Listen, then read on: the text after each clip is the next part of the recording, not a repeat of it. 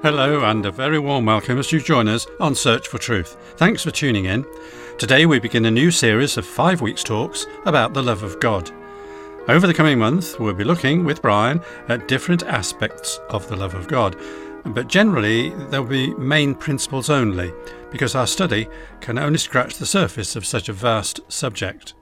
Today Brian touches on the love of God within the Godhead, and by the term Godhead, we mean the three persons of the Trinity, God the Father, God the Son, and God the Holy Spirit.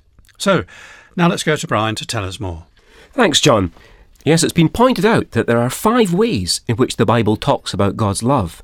In this study, we hope to explore them all in turn. Perhaps it's worth beginning by saying what we're not talking about. We won't be saying that God's love has nothing at all in common with ours.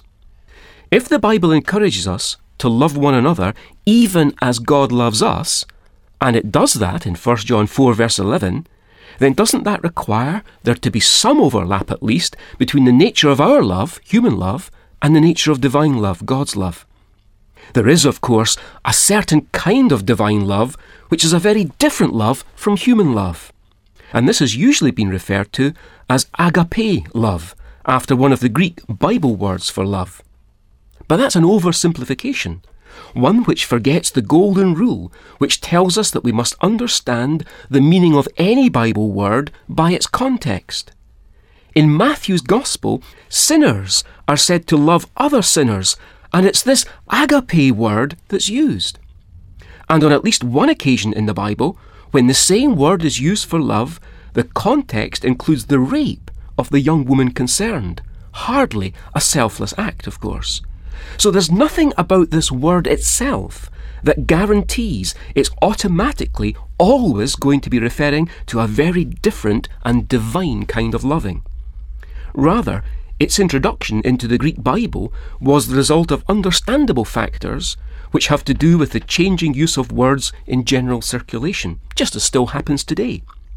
Yet, at a later time in history, the introduction of this particular word was seemingly reinterpreted by people whose view was that God's love was almost exclusively to do with the will and not about the emotions. But over against that, there are Bible passages that unmistakably present God's love to us in terms that loving human parents can easily relate to whenever they're called upon to discipline their children. In other words, God is most certainly not without feelings, although they're not flawed as ours so often are. No, the old clichés won't do. The Bible uses different original language words for love quite interchangeably when talking about how God loves us, and uses them interchangeably even of God the Father's love for His Son.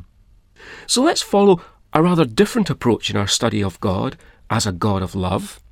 It's an approach that acknowledges 5 different contexts in which it's meaningful to talk about God's love.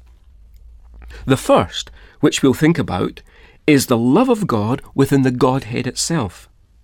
The Bible's statement that God is love, in 1 John 4 and verse 8, first of all conveys to us that God exists within a relationship in which love is expressed between distinct persons, those being the Father, the Son, and the Spirit, who together comprise the Godhead. John's Gospel has things to tell us about the love of the Father for the Son, as well as telling us something about the love of the Son for the Father. What's more, we learn that the way in which the Father expresses his love for the Son is different from the way in which the Son expresses his love for the Father. We tend to see the cross and our salvation purely in terms of God's love for us. But John's Gospel presents the cross to us in the more sublime context of the Father's love for the Son and the Son's reciprocal love for the Father. It humbles us to the point of worship when we come to see how this mutual love within the Godhead lies at the very heart of everything in Christianity. And there's something more, something very practical, as we're shown how these 2 different ways of expressing love, that's the Father's for the Son and the Son's for the Father, are applied respectively to how the Lord shows his love for us and how we're to show our love for him. but more of that later. What we're saying is that the love within the Trinity, specifically the love between the Father and the Son, while not presented as a model for all relationships, does have a direct relevance for love as expressed between Christ and his followers. Now, twice, John in his Gospel tells us about the Father's love for the Son. Let's briefly examine the second mention, which we find in John's Gospel, chapter 5. I'm reading from verse 16. For this reason, the Jews were persecuting Jesus, because he was doing these things on the Sabbath.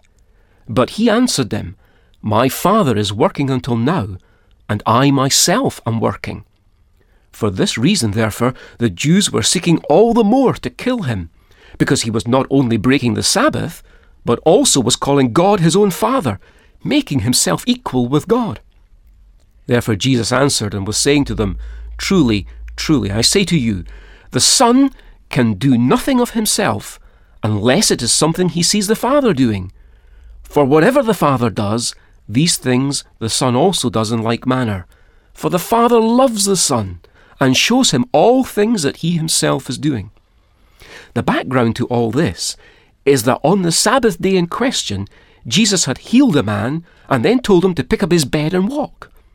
What had further provoked the hostility of these Jews was the fact that Jesus had then defended his working on the Sabbath by saying, My Father is working until now, and I myself am working.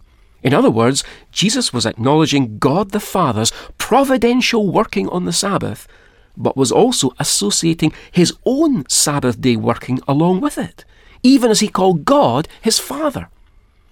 There's probably a cultural understanding of father-son relationships assumed in this section, which we need to surface at this point.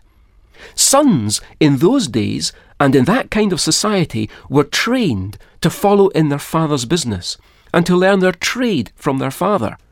The cultural expectation was that the activity of any son would be the same activity as that of his father. This type of thinking lay behind a person being called a son of encouragement, for example. In other words, encouragement, being so typical of his activity, leads us to suggest that his father must have been someone extremely encouraging. In fact, could well be encouragement personified. And so from him, the son too learned to be encouraging. In a similar way, a peacemaker might be called a son of God, as he is in Matthew chapter 5, simply because it was well known that God was a God of peace and was in the business of making peace. However, it's one thing to claim such a relationship with regard to a transferable attribute, like being peaceable, but to base a claim to relationship with God not on any shared attribute, but on divine providential working was in a different league, and these Jews recognized that. Jesus, however, didn't leave it there, but went on to expand on this claim by explaining something quite wonderful. Let's again try to understand it based on what happened in their culture. For example, any father who had a fishing business would show his son how to handle the fishing boat, where to look for the fish, how to interpret the weather, the way to mend the fishing nets, and so on. Now remember Jesus' words? He said, the son can do nothing of himself unless it is something he sees the Father doing. For whatever the Father does, these things the Son also does in like manner. For the Father loves the Son and shows him all things that he himself is doing. This, first of all, clarifies that Jesus, the Son, is in subjection to his Father. He doesn't do his own thing, but Jesus is subordinate. But in case that should raise the wrong thought in any of our minds that Jesus, the Son, is inferior to the Father, Jesus adds that he does whatever the Father does. Did you register the full significance of that?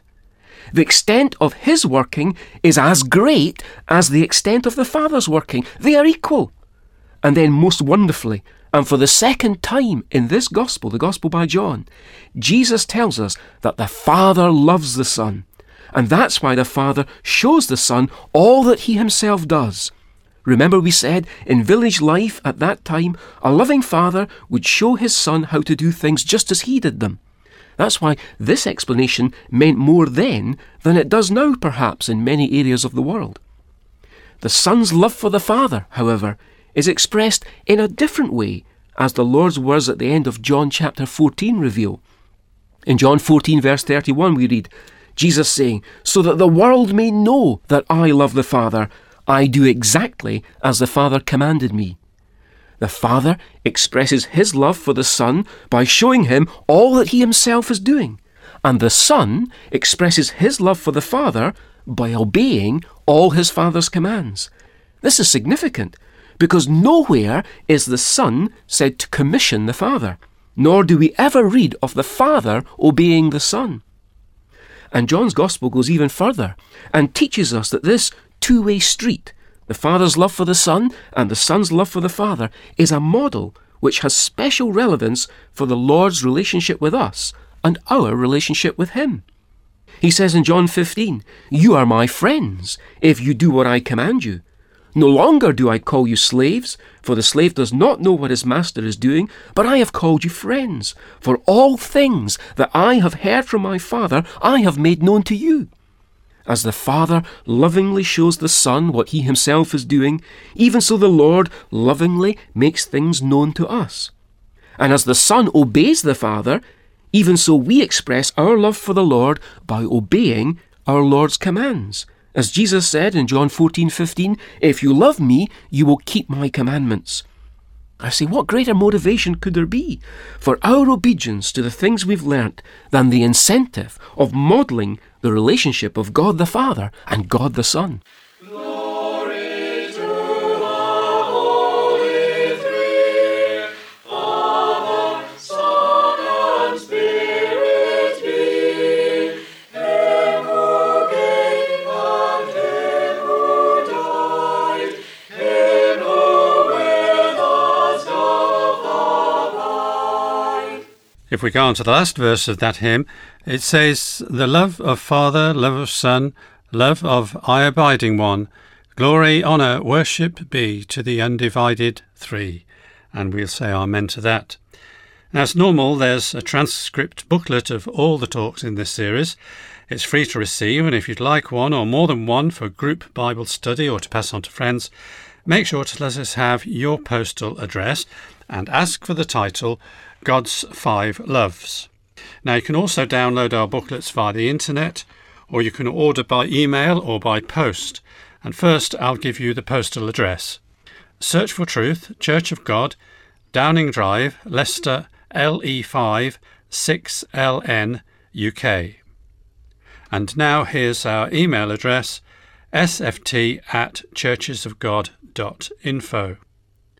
Now, if you wish, you can download audio MP3 versions of some past programmes on your computer.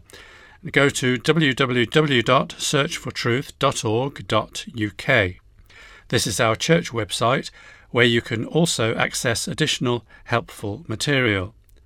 Now, some titles of Search for Truth booklets are also available at amazon.co.uk/Kindle ebooks. Type Search for Truth series into the search box, and you'll find more back copy titles are constantly being made available. So many thanks for the privilege of your company today. It's been great to have you with us. Do join us next week if you can, when we'll be looking at God's love for all his creation. Until then, it's very best wishes from Brian, David, our singers, and me, John.